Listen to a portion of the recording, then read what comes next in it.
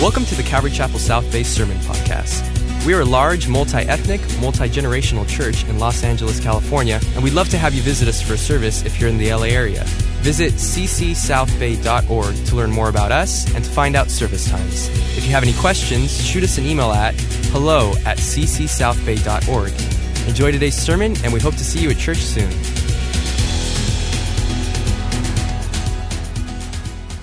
Turn your Bibles to Isaiah chapter 49. We're going to take two chapters tonight because they are a single message, and that message is really establishing the coming Messiah. And as we take these two chapters together, and as these details unfold before us, this begins a string of what is the largest body of messianic prophecy in the entire Bible.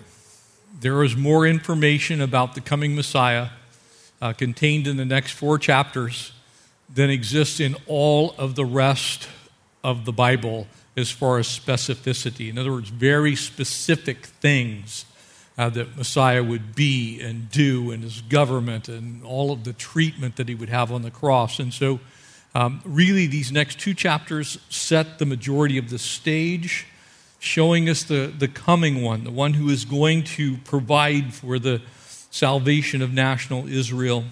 And so I pray that as we meet on what the Jewish people would be celebrating tonight is the first day of Hanukkah, so they'll have 8 days of lighting their Hanukkah menorah and a candle for each night, celebrating the rededication of the Second Temple under Judas Maccabees when Antiochus Epiphanes had defiled it and slaughtered a pig on the altar, and the Jewish people took it back, and they were finally able to light this giant menorah that stood inside of the holy place. They considered that to be a light to the world. Little did they know that Jesus would eventually stand in that same place and say, actually, no, I am the light of the world. And so there's a beautiful picture in it, even though it's not directly a Christmas celebration. It's a celebration of spinning some dreidels, which are a little top that have Hebrew letters on either side of them, and eating jelly-filled donuts, and it's a kind of a fun time. But for us, we do celebrate the light of the world that's come. Amen? So let's pray. Father, we thank you for your word. And God, how we desire for your kingdom to come and your will to be done in these days. Lord, we've been tested as a people and tried as a people, and Lord, we have been given such great gifts in this country of peace and, Lord, prosperity. And we pray that as we approach this season that we celebrate your birth, Jesus, that you'd speak to your people tonight, encourage us and lift us up, because the Redeemer has now come. The one that's prophesied of in these two chapters is you, Jesus. And you touched down on this earth in a manger 2,000 years ago, would walk on this earth for 32 and a half years and give your life, Lord, as a ransom for our sin. And so we celebrate you, the light of the world, tonight. Ask that your word would be alive to us. In Jesus' name, amen. Verse 1, Isaiah 49, "Listen, O coastlands, to me." And you might notice, if you have a New King James, that "me" is capitalized there. And that's done for your benefit in English. Helps you draw attention to who's being spoken of. And normally, when there's a personal pronoun and you see it capitalized, it should point you towards it's some person of the Trinity. And we're going to find out that it can only be one person of the Trinity, because we're told that whoever this person is, also named in the second part of this verse, also called me, but called me by the Lord, that me has to be somebody other than the Lord, and that me has to be somebody who's actually born. So this is very clearly Jesus. Watch this. "Take heed, you people from afar. The Lord has called again me from the womb." Which member of the Trinity was called forth from the womb? That would be Jesus. So it's very clear that the one that's being spoken of here is actually the Lord, or to the Jewish people, Messiah. "From the matrix of my mother, he has made mention of my name. And he has made my mouth like a sharp sword." So notice that He is capitalized, as is my.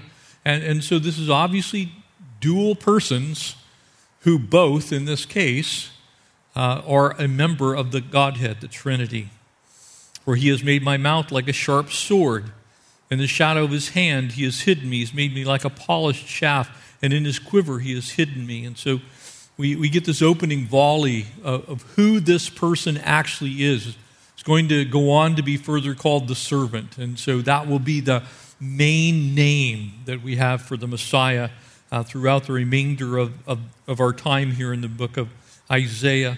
But you might notice something here. There's some very strong similarities to some other passages that probably you're familiar with.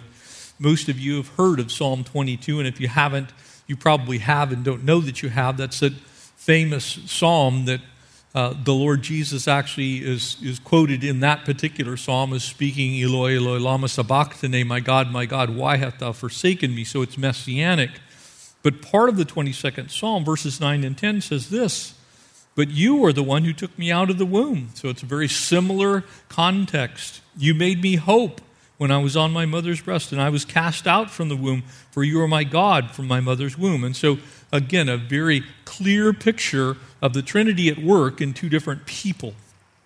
There's an equivalence that we see actually here in verse 1 and 2, where he has made my mouth sharp like a sword. Now, probably some of you remember that Jesus, when he finally returns to earth, when he comes for a second time, what's coming out of his mouth? It's a sharp, two-edged sword, isn't it? Revelation chapter 19, verse 15 declares that to us. And so it's very clear that Isaiah the prophet is getting a picture of the Lord Jesus, and he's speaking forth to the Jewish people that there is someone other than just some military ruler that's going to come, because a military ruler wouldn't have a sharp sword coming out of his mouth. People have said, well, this is just showing great diplomatic prowess or whatever. But this name really, truly can only be expressed in the one that we know as Jesus, and that the Jewish people were looking for, that they would call Messiah. So Israel is going to be listed here as the one whom this servant will actually speak to. Verse 3, and he said to me, you are my servant, O Israel. So remember, just a couple of chapters ago, we saw that Israel is the servant of the Lord, and that Jesus is the servant of Israel. Both things are true. And so as you look at this, this is a picture of what Israel was supposed to be and what Israel didn't do initially. In other words, when Jesus came, he came to the Jewish people. He came to the Jew first and then the Gentile, but they didn't receive him. And so this is, again, a picture of whom the Lord would come to, in whom notice it says, will, future tense, I will be glorified.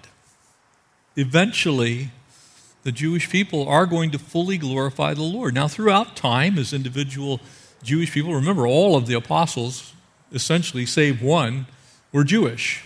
And so the Jewish people have been glorifying the Lord throughout history, one at a time, just like every individual who we would call a Gentile, who became a believer, would also glorify the Lord. But there will come a time when Israel itself, in other words, national Israel, as a people group, where we would express things like America was at its founding a predominantly Christian nation. There's going to be a time when Israel is going to be a Christian nation. Right now, they're a secular nation that primarily is Jewish in tradition, some of them religious Jews, but mostly it is really just their heritage. They're celebrating a commonality of their birthright more than they do actually Judaism as a religion. Most Jewish people are, if you will, less than conservative. They by and large, if they believe at all, believe loosely in some form of Judaism. There's a whole center that's Orthodox that are highly structured and continue to worship, and they're trying to build the temple again on the Temple Mount even as we speak. But then he said, I've labored in vain, verse 4. I've spent my strength for nothing and in vain, and yet surely my just reward is with the Lord and my work with my God. Do you remember in John's Gospel, it begins in the first chapter, that Jesus came to his own, but his own received him not? The Messiah initially labored in vain. He came to his own people, but his own people didn't receive him. So this is a reference to the early ministry of Jesus. And so as you see this, he spent his strength for nothing. Do you remember as Jesus came down the Temple Mount? Do you remember when he got part way down and he stood and looked at the Temple Mount from the Mount of Olives? You remember what he said? He said, "Jerusalem, Jerusalem, the one who kills the prophets, those sent to her. I would gather you as a mother hen gathers her chicks, but you would not come." So this is a picture looking forward in time, some 700 years from when these words were spoken to Isaiah the prophet. They rejected him. They despised him. He was coming, but he came, at least as far as the majority of the Jewish people were concerned, primarily he came in vain. Verse 5, "And now the Lord says, who formed me from the womb to be his servant." And again, this can only be one member of the Godhead, because God is not created. He wasn't born. Amen? We already saw in chapter 9 and in verse 6, and we'll look at it again in our Christmas messages, that he was the child that was born and the son that was given. Amen? So Jesus was actually born. He happened to be born like no other child was ever born. He was born without a sin nature, because he was born of a virgin, and Joseph was not his father. And so he's born, Scripture says, of the Holy Spirit. So he was birthed of the Holy Spirit, but he was carried to full term as a regular baby. He was born as a babe in a manger. It's hard to imagine, but Jesus needed diapers. Amen? It's good to think on those things, because in every way, shape, or form, he was as we are, and yet without sin. He was formed. He was born. All these things that are said here, to be his servant, to be God's servant. To bring Jacob back to him. Jacob is the name of Israel before the name change. Amen? So whenever you see Jacob, you can just assign it to the 12 tribes, because he's the progenitor. From him came all of the 12 tribes. And so Jacob was supposed to be brought back by whom? The servant. So that Israel is gathered to him. The only way that Israel can be gathered to God is the same way all people are gathered to God, and that's coming to faith in Jesus Christ, Messiah, the Lord. "For I shall be glorious in the eyes of the Lord, and my God shall be my strength." And again, I want to draw your attention. I'll do this several times over the next 4 or 5 chapters. Imagine that when these words were written, if you were to have grabbed an English Bible, back during the time of Wycliffe, or perhaps around the Reformation, say 500 years ago, and you pulled out an English Bible, there would be no text, no actual manuscript evidence, or what we would call an autograph, an actual copy of something that came from Isaiah the prophet. In fact, there wouldn't be a copy of any of the Old Testament books that was any more than about 1,000 years old at that time. But when the Dead Sea Scrolls were found and finally dated, inside of the Dead Sea Scrolls, not 1, not 2, not 3, not 4, not 5, but 6, nearly complete, and 5 complete scrolls of the book of Isaiah. So there are 5 copies that have been dated, and they're very accurate when you're talking about dating things within the last 2,000 years. Dated to about 212 BC. So we have copies of the book of Isaiah that are at least 230 years older than when Christ was born. So we have a copy of this book that was on this earth 230 years before Jesus put his feet to the dirt.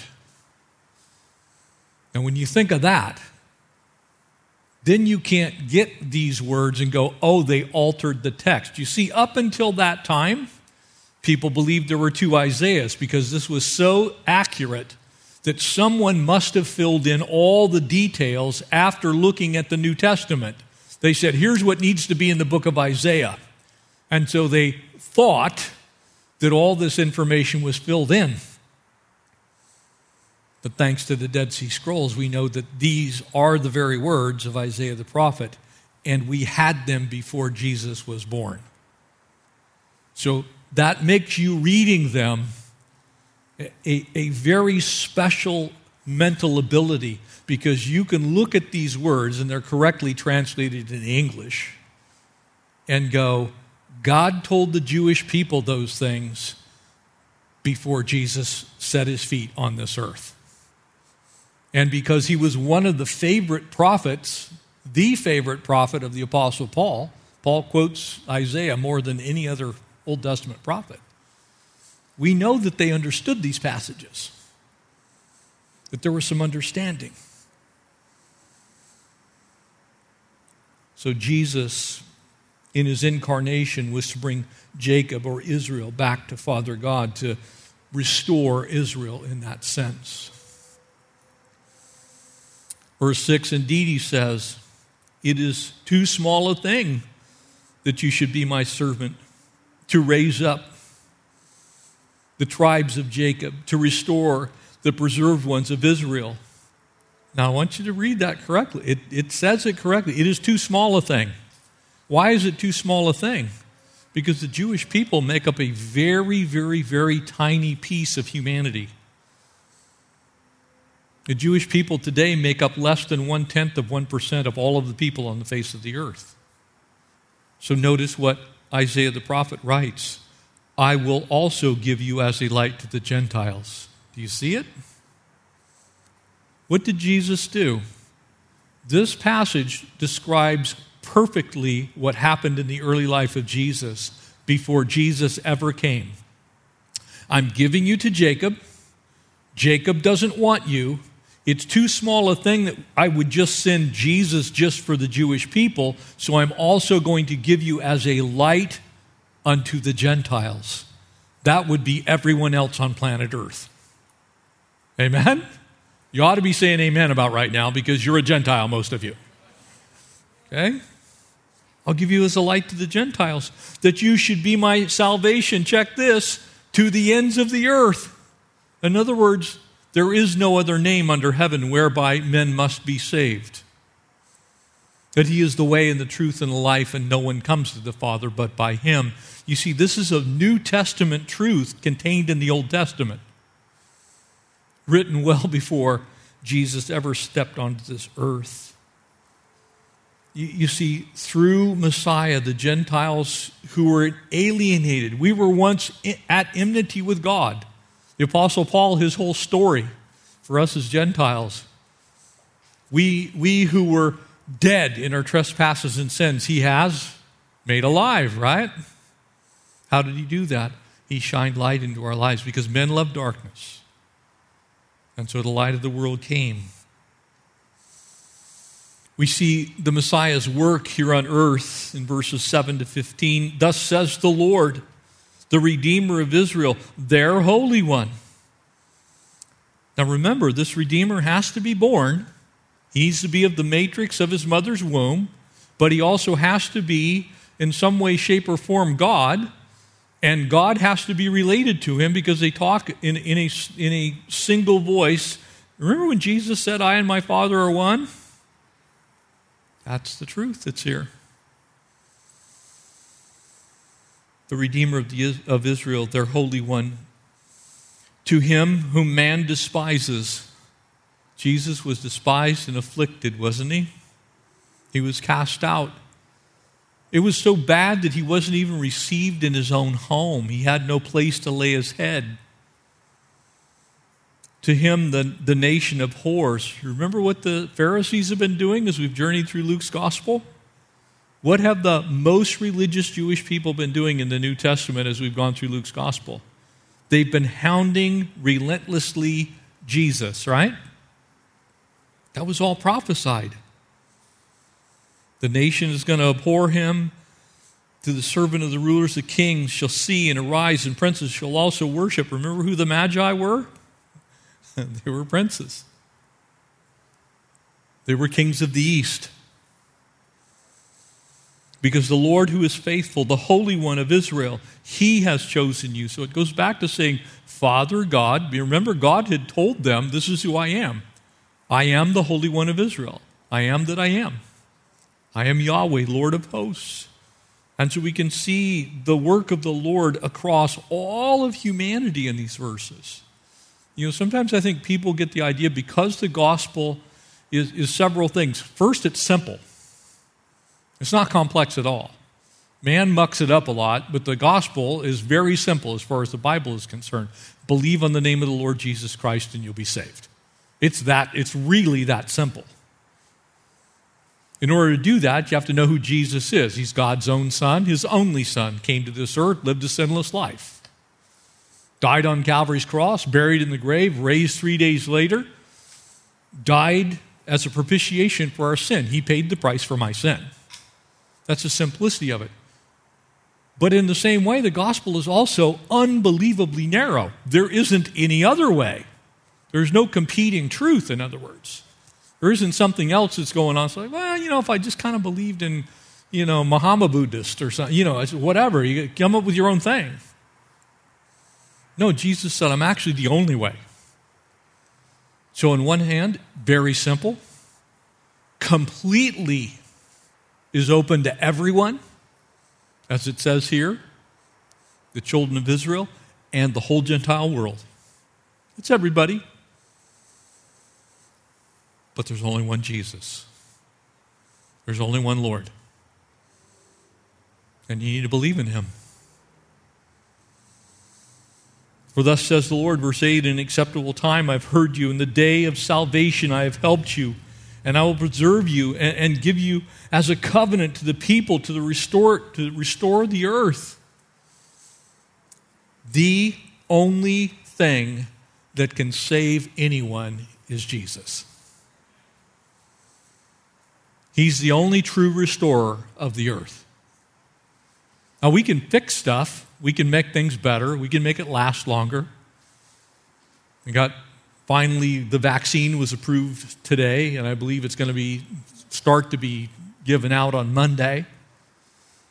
But you know what? Once all that happens, people are still going to die.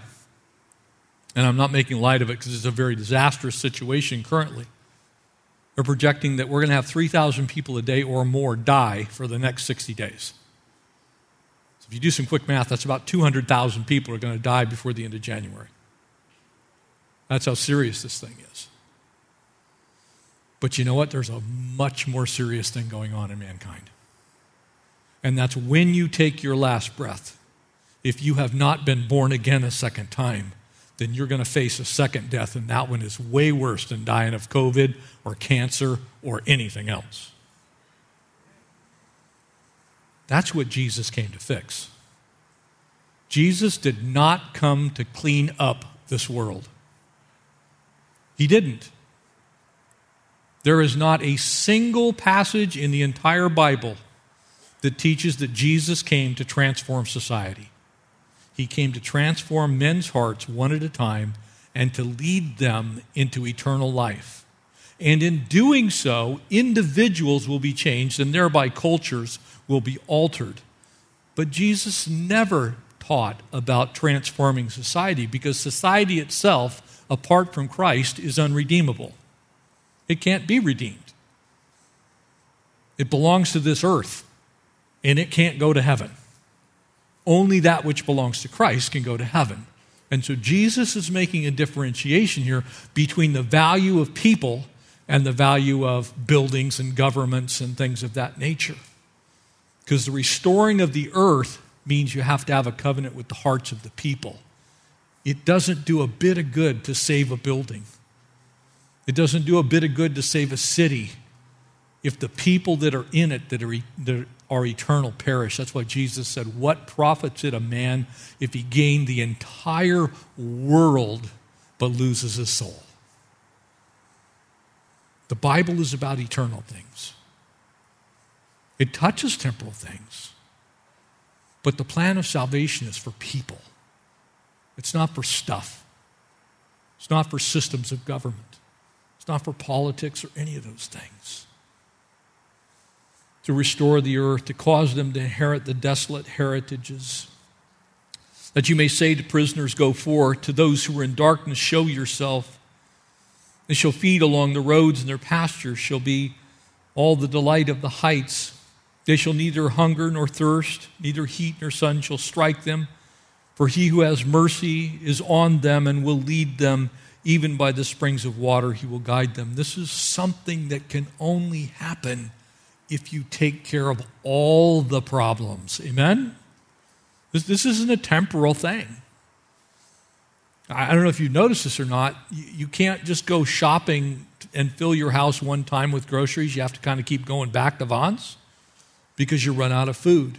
You have to repair the house that you live in. You might have a brand new house right now. You may have a brand new car right now. You could have all kinds of new things, but those things are going to break down. The second law of thermodynamics is going to be absolutely in play in your life for the rest of your days. Things will tend towards disorder and decay. Entropy is going to take over. You can't fix that. You can't stop that. But what you can do is save the soul, which is eternal, so that it ends up in heaven. This earth is passing away. That's what the Bible plainly says. So in that sense, let's make sure we have the main thing. The main thing is the souls of human beings. That's the main thing. All the rest of those things, if we can cure some hunger, great thing. We try and do that. If we can help people who don't have homes, awesome thing. We want to try and do that, and we do. But when we give people food, they're going to be hungry again. When we build them a house, that house is going to age and fall apart. If we save them with drugs, they're still going to die. Do you understand? It's so important to have an eternal perspective on these things, because if you don't, you start worrying about the temporal instead of the eternal. The church has been called to worry about the eternal first. The temporal will take care of itself. I will make each of my mountains a road, and my highways shall be elevated. Surely those shall come from afar. And look, those are from the north and the west. Those from the land of Sinim. And that's interesting because that literally is the land to the east of the Holy Lands, which if you go far enough east, you're going to bump into one place and one place only, and that would be China. So this is speaking of going all the way to the east coast of what would be the Asian continent. Sing, O heavens, and be joyful, O earth. Break out in singing, O mountains, for the Lord has comforted his people and will have mercy on his afflicted. But Zion said, the Lord has forsaken me. My Lord has forgotten me. So notice, this message is going out to the Gentiles, is going out to the whole world, is going all the way to the east.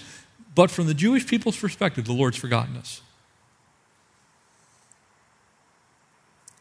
Interesting when you study the history of the Jewish people, because that is exactly the message that you still get to this day. We're not so sure. We don't know where the Lord was during the Holocaust. Not quite sure why that happened. But ultimately, God's going to gather them, and he did. He's going to gather together his covenant people. And he's going to bring them into a land, and we'll discuss that. We move along a little bit here. But the truth is, the diaspora happened. There's almost as many Jewish people living here in the United States as there are in Israel right now. It's very close. There's about 9 million there. There's about 7 million in the United States. At one point in time, the largest group of Jewish people actually lived in Europe. We know them as Ashkenazi Jews, the European Jews. Poland, Germany, Russia. And then the Holocaust. The Lord allowed that to happen. As hard as that is to imagine. And he still has a plan to redeem the Jewish people. He has not forgotten his covenant people. Psalm 137 is actually a psalm that most Bible scholars believe was written during the Babylonian captivity. And it says there in verses 1 through 4, when we were in Babylon, we sat by the rivers and we wept and remembered Zion. And if you read that psalm, you'll see this incredible picture of how they longed for Zion. Zion is the city of God, and it's very specifically the city of David. And so when you say Zion, you can kind of insert city of David, and it's also located in what we call today Jerusalem, but it's really the southern part below the Temple Mount. That's actually David's city. That's where Zion was. David wrote many of his psalms while he was in the city of Zion, while he sat there with his harp out on his balcony overlooking the Kidron stream, looking south towards the hills where he could probably see at night the fires of Bethlehem,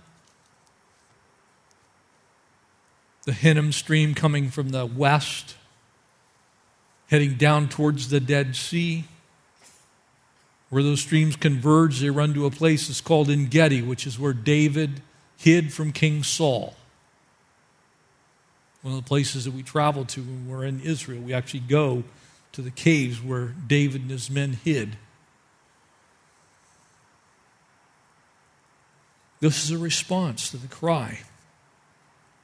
This is what God's people were feeling in their heart. It's like, Lord, where are you? What's going on here? And then add in all the things that happened to them. And think about it.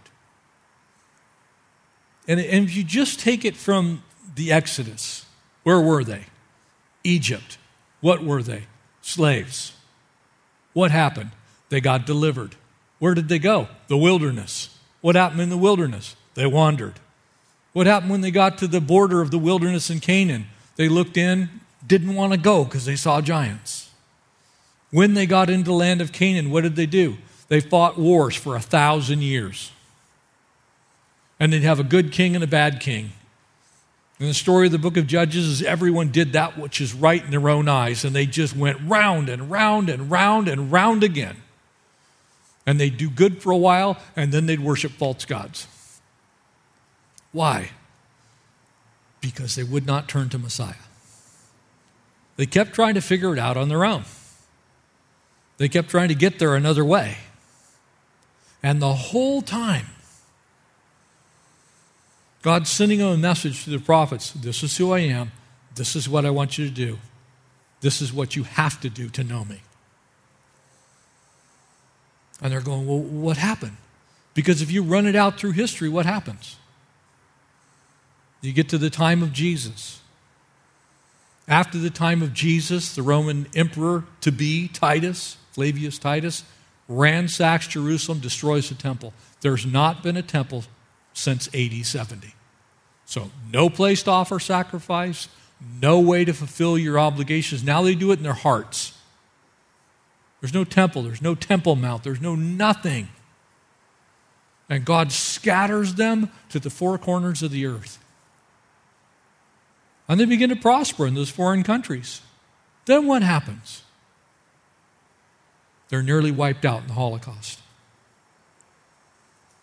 It's believed that about 85% of every Jew that was on the face of the earth died in the Holocaust. 80%, 85% by some accounts. And then at the end of the Second World War, May 14th, 1948, by a UN mandate, Balfour Proclamation is put out called the Palestinian Mandate. The Jewish people get a homeland. They go to that homeland en masse. They travel from all over the world. Less than 2 million of them in total. What happens on May 15th, 1948?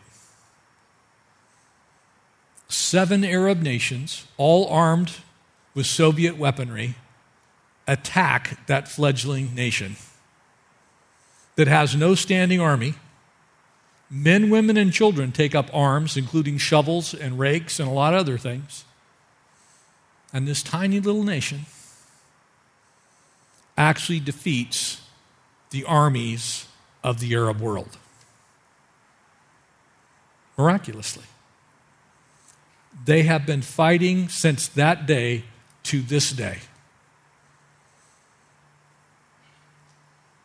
So if they ever figure out who actually assassinated Fakhrizadeh in Iran, and if it was Israel, there will likely be another war, or at least a retaliation.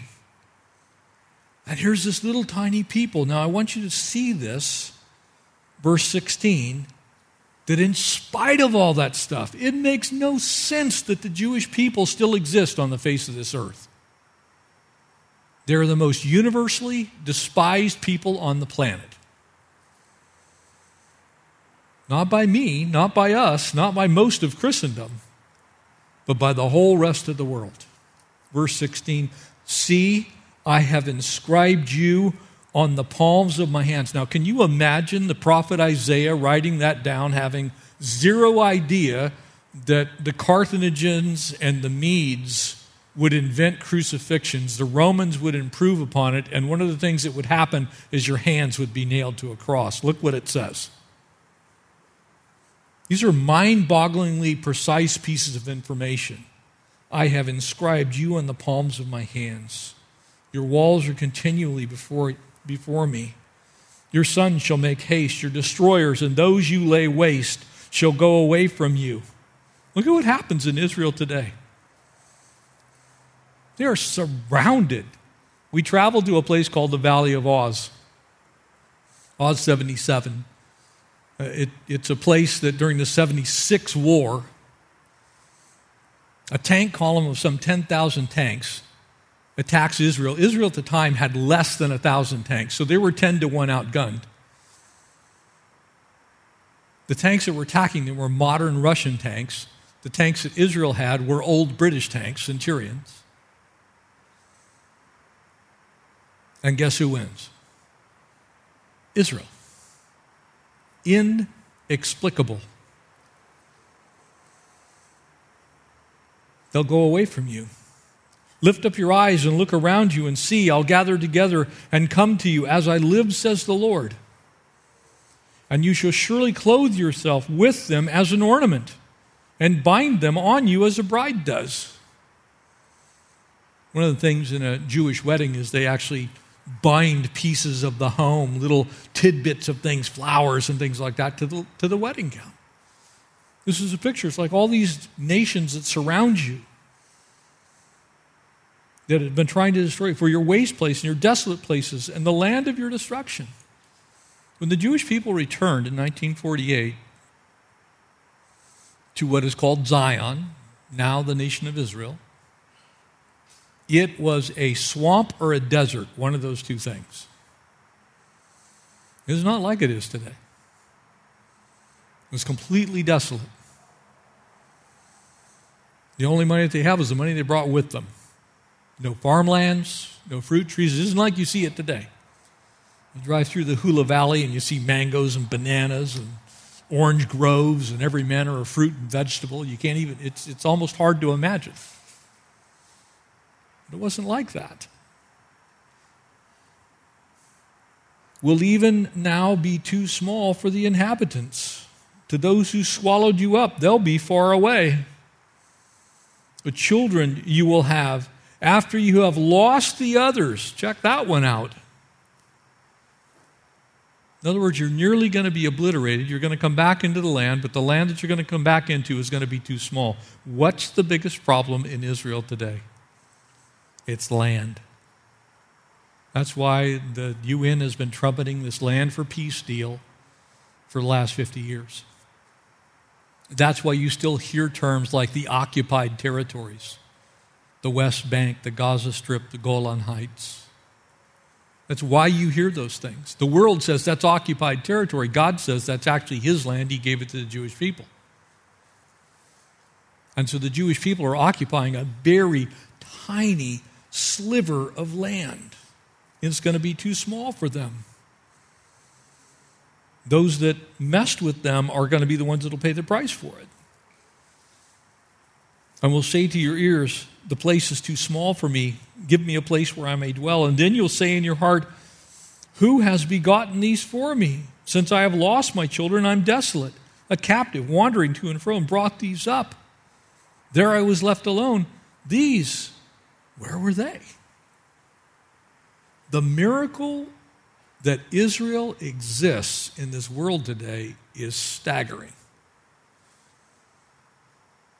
The real Silicon Valley of the world is actually in Netanya in Israel. Google has moved there. Apple has moved there. You look at what's going on in Israel today, it's mind-boggling that the Lord has kept these promises inscribed on his hands. And the fact that he died on the cross, he died for his own people, for the Jew first and then the Gentile. Jesus still has the Jewish people inscribed on his hands. He's making good on these things. That regathering is mind-boggling. When you travel to Israel, when we go there, our trip has been moved once again to November so that we can get away from the COVID things for 2021. But when you travel there, one of the things that strikes you is you can drive from one side. If you start at the Mediterranean coast, if you're in Tel Aviv or Netanya, you can drive to Jordan in 2 hours. That's all the way across the whole country. That's like here to San Diego. If you start at the north end, you're in Lebanon. If you drive to the south end, which will only take you 6 hours from the north end, when you get to the south end, in 10 minutes, you can be in Egypt, Saudi Arabia, Jordan, or Israel. It's a tiny land. The Bible says it will eventually be too small for them. It won't hold them. Their history, though, is not small. As far as the Bible is concerned and as far as archaeology is concerned, it's about 5,800 years. Give or take a little bit. That's why when people begin to talk about these things in the Middle East and this myopic thing that just deals with this little tiny nation like it's had this privileged place, it has a privileged place today because God put his hand on them and said, I have not forsaken you. And what you see, I believe, is a direct result of the hand of the living God being on his people because he said he would keep his hand on his people. It is mind-boggling what's going on in Israel today. Were it not for Winston Churchill and Franklin Delano Roosevelt, I don't know that the Jewish people survived the Second World War.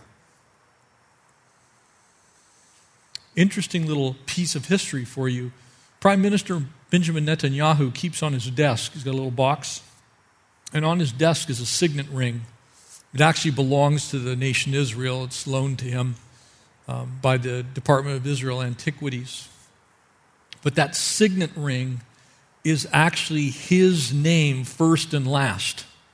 It is a royal seal from about the time of King David, and it says Netanyahu ben Joash, Benjamin. And that ring has been dated to 2,800 years or so. So when people say, no, it belongs to the Palestinians, well, there were no Palestinian people.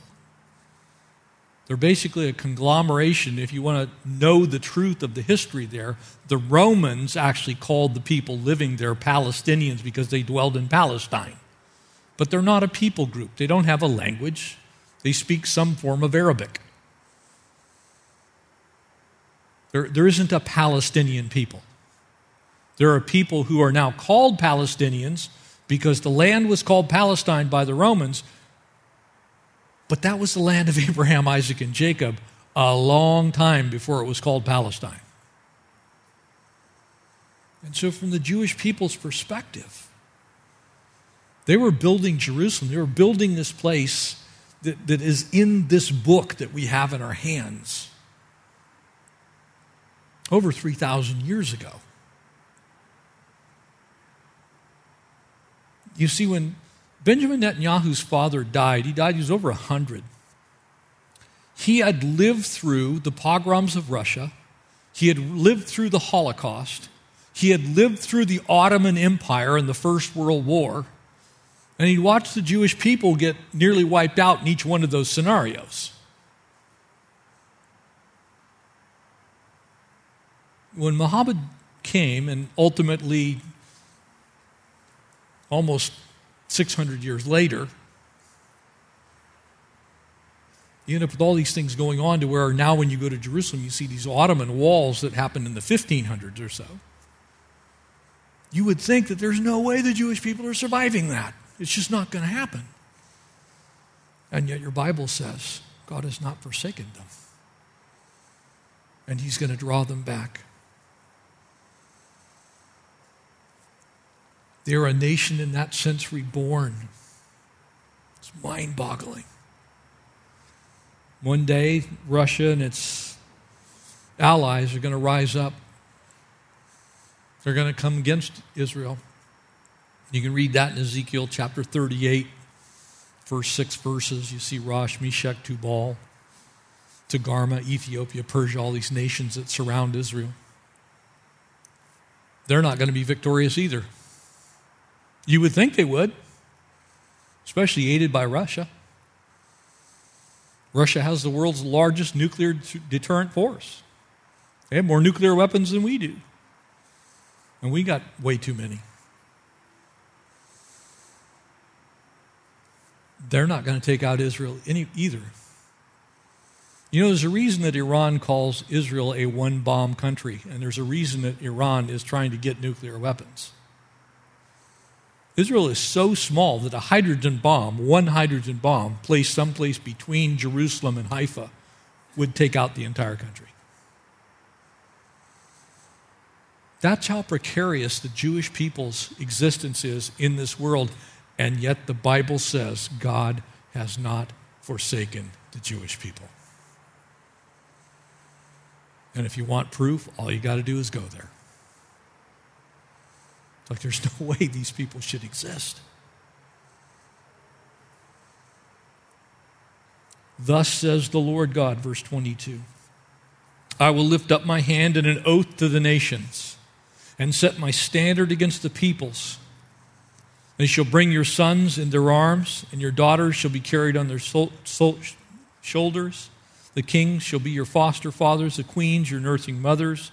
And they shall bow down to you with their faces to the earth and lick up the dust of your feet. The dust of whose feet? Jacob, Israel. The whole world, eventually. I happen to believe that that refers to a time that's still yet future. We call it the second coming of the Lord. And then you will know that I am the Lord.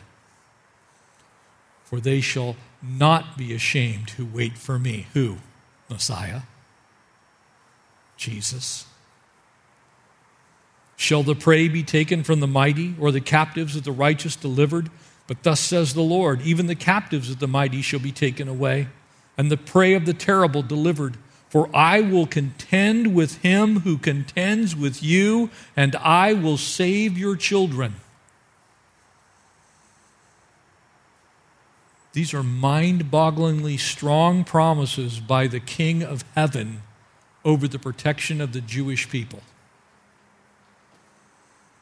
Those who contend with Israel contend with God Himself. Very plainly taught in Scripture. I will save your children. God's been doing that now since the nation was birthed. He continues to save the Jewish people. And I will feed those who oppress you in their own flesh. They shall be drunk with their own blood as sweet wine. It's interesting that the enemies of Israel don't get along with each other. They actually, when they're not busy picking on Israel, they have a tendency to fight with each other. All flesh shall know that I, the Lord, am your Savior, your Redeemer, the mighty one of Jacob. Now, some of these things lie in their fullest extremity, still in the future. But God has his hand on national Israel. He has promised Messiah will save them, just like he saves everyone today. That light that's gone out to your heart, to my heart, if you're here tonight and you know the Lord Jesus personally, you have believed on the light of the world. Amen? That's one of his names. So the light has come into your life, and you are saved as a child of God. That same thing the Apostle Paul declares in Romans chapter 11 is going to happen to national Israel. One day all Israel will be saved. And God has his hand on that little tiny nation. That's why when people say, well, I don't really care what happens in Israel. You better happen. You just read it. God contends with those who contend with the nation Israel. You are literally fighting against God when you fight against Israel. Now you may say, well, that's crazy. No, the Bible says it. God says it. It's not Jeff saying it. The Bible says it, and I believe what it says.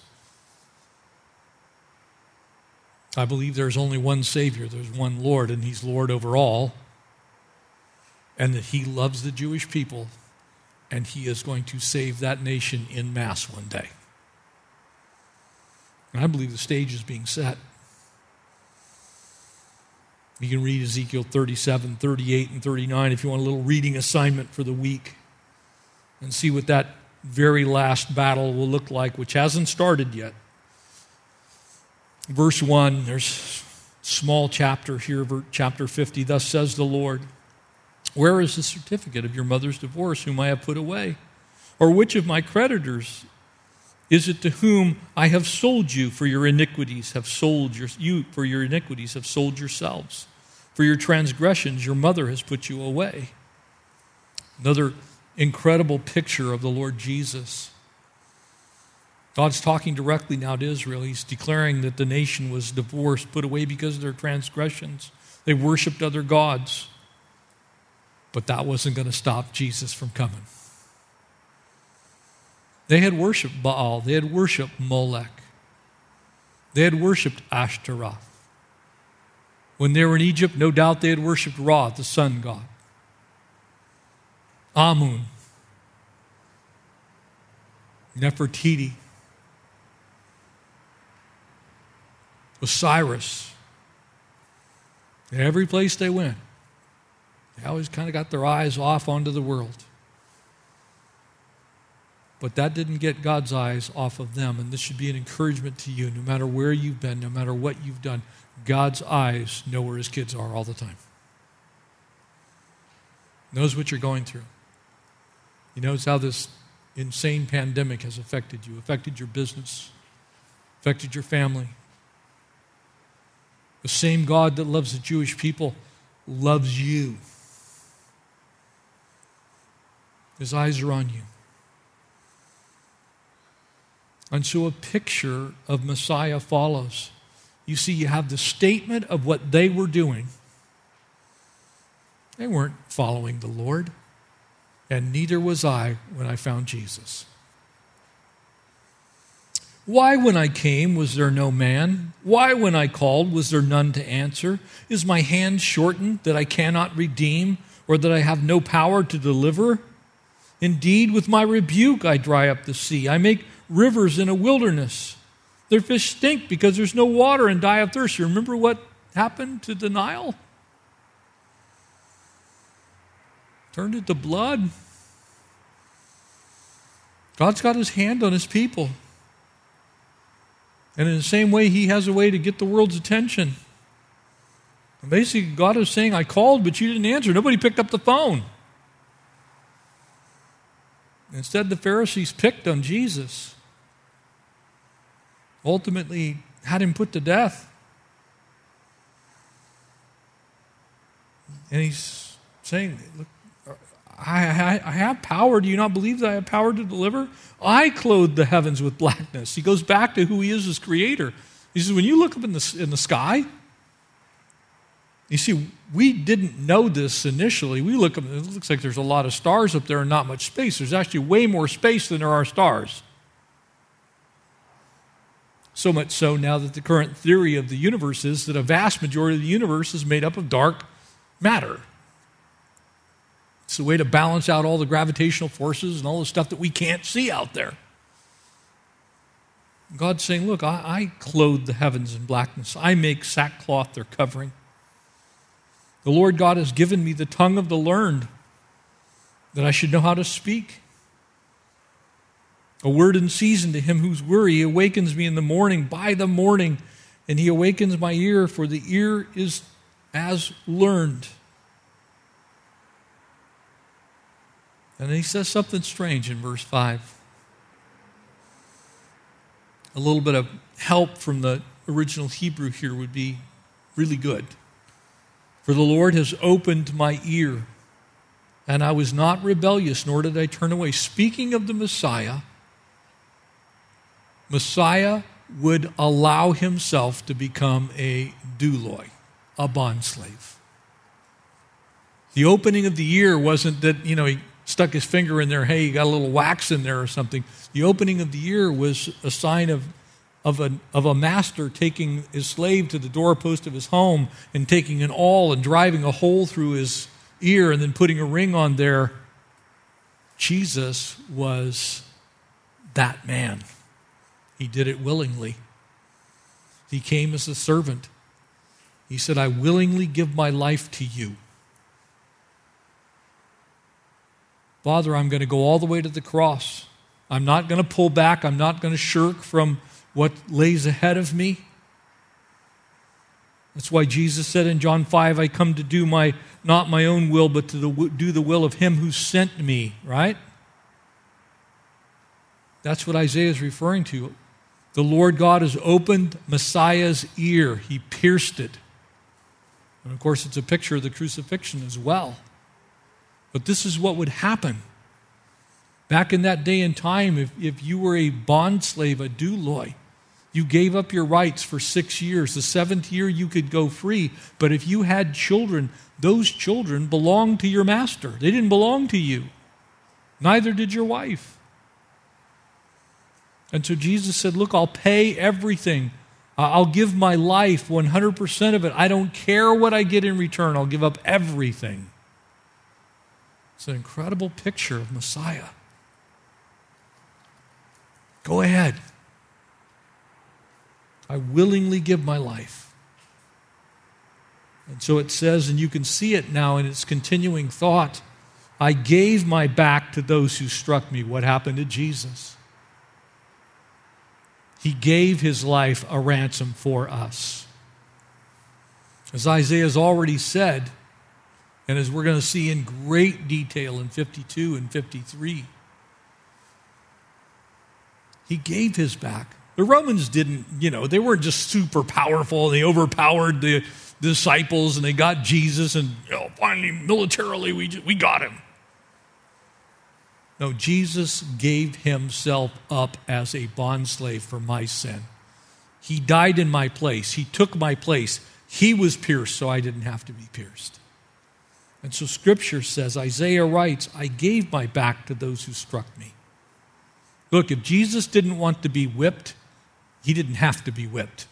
Just like he could have turned the stones to bread when he was tempted by Satan, but he didn't. Because it would have been sin to him. And he died sinless, perfect. My cheeks to those who plucked out the beard. I did not hide my face from the shame and the spitting. Do you remember what happened to Jesus? They put a bag over his head and they punched him in the face, and they had the unmitigated gall to say, if you're the Son of God, tell us who punched you. You don't think Jesus could have got that bag off his head? You don't think he couldn't have instantaneously made his face turn into titanium plate so that when that guy punched him, he just brought back a stump? He could have. But he didn't. He gave his face.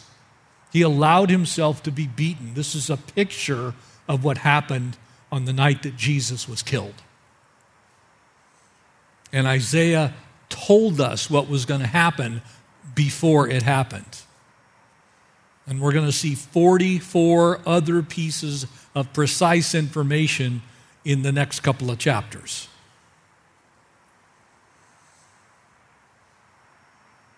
I didn't hide.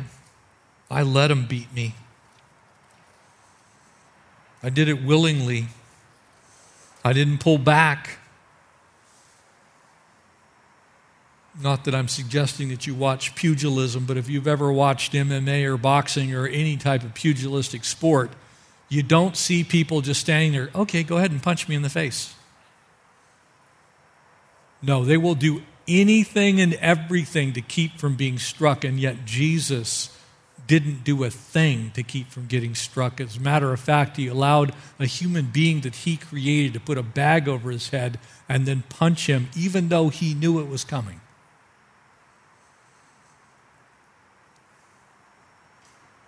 I gave my back to the smiters. You don't think that Jesus could have kept from being spit on?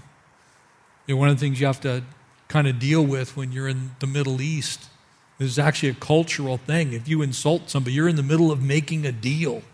And you grind them down for, you're just one of those people that has to get the best price. And they give you the best price you're asking for, and you don't take the item, you better put on your little face shield you've been wearing for COVID, because they're likely to spit on you. That was a cultural thing. It's like if you were in disdain for someone, there's two things that you could do. And in fact, the Jewish people used to practice, if you were to divorce your wife, you took your shoe off and slapped her with it. The other thing is you spit on them. The Bible says Jesus let himself be spit on. He didn't have to. Verse 7, for the Lord God will help me, and therefore I will not be disgraced. You see, the world saw Jesus. Do you remember what they said to him on the cross? If you're the Son of God, you take yourself down from there. In fact, they wagged their tongues at him. They walked by and go, some Messiah this is. They'd all heard the story. Remember what was above him? On the titulus, Jesus Christ, King of the Jews. He actually was the King of the Jews. And he was Yehoshua, our God who is salvation. And he was Christos, Messiah. You see, that sign was actually truth. And there they're reading it. Latin, Greek, and Hebrew. And it was true. Pilate actually said to Jesus, behold the man. No, behold the Son of God. Yeah, he was a man. But he was a God-man. And therefore, and this is so beautiful, and again, there's a cultural reference here, my face is set like flint, and I know that I'll not be ashamed. When Jesus went to Jerusalem, this is a picture of his razor-sharp focus, and this is a thing that we now actually have a better understanding of in our modern day and time. If you were taken to strike flint, or more specifically obsidian, which the word that's translated here could have been volcanic glass. Volcanic glass is so sharp that it can be as little as 3 nanometers on its edge when it's cleaved. It is over 100 times sharper than the sharpest steel blade.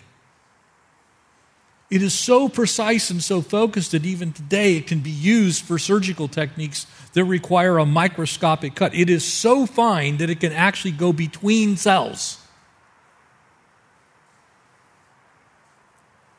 Jesus was so precisely focused on going to Jerusalem and doing the will of his Father that there was no other focus.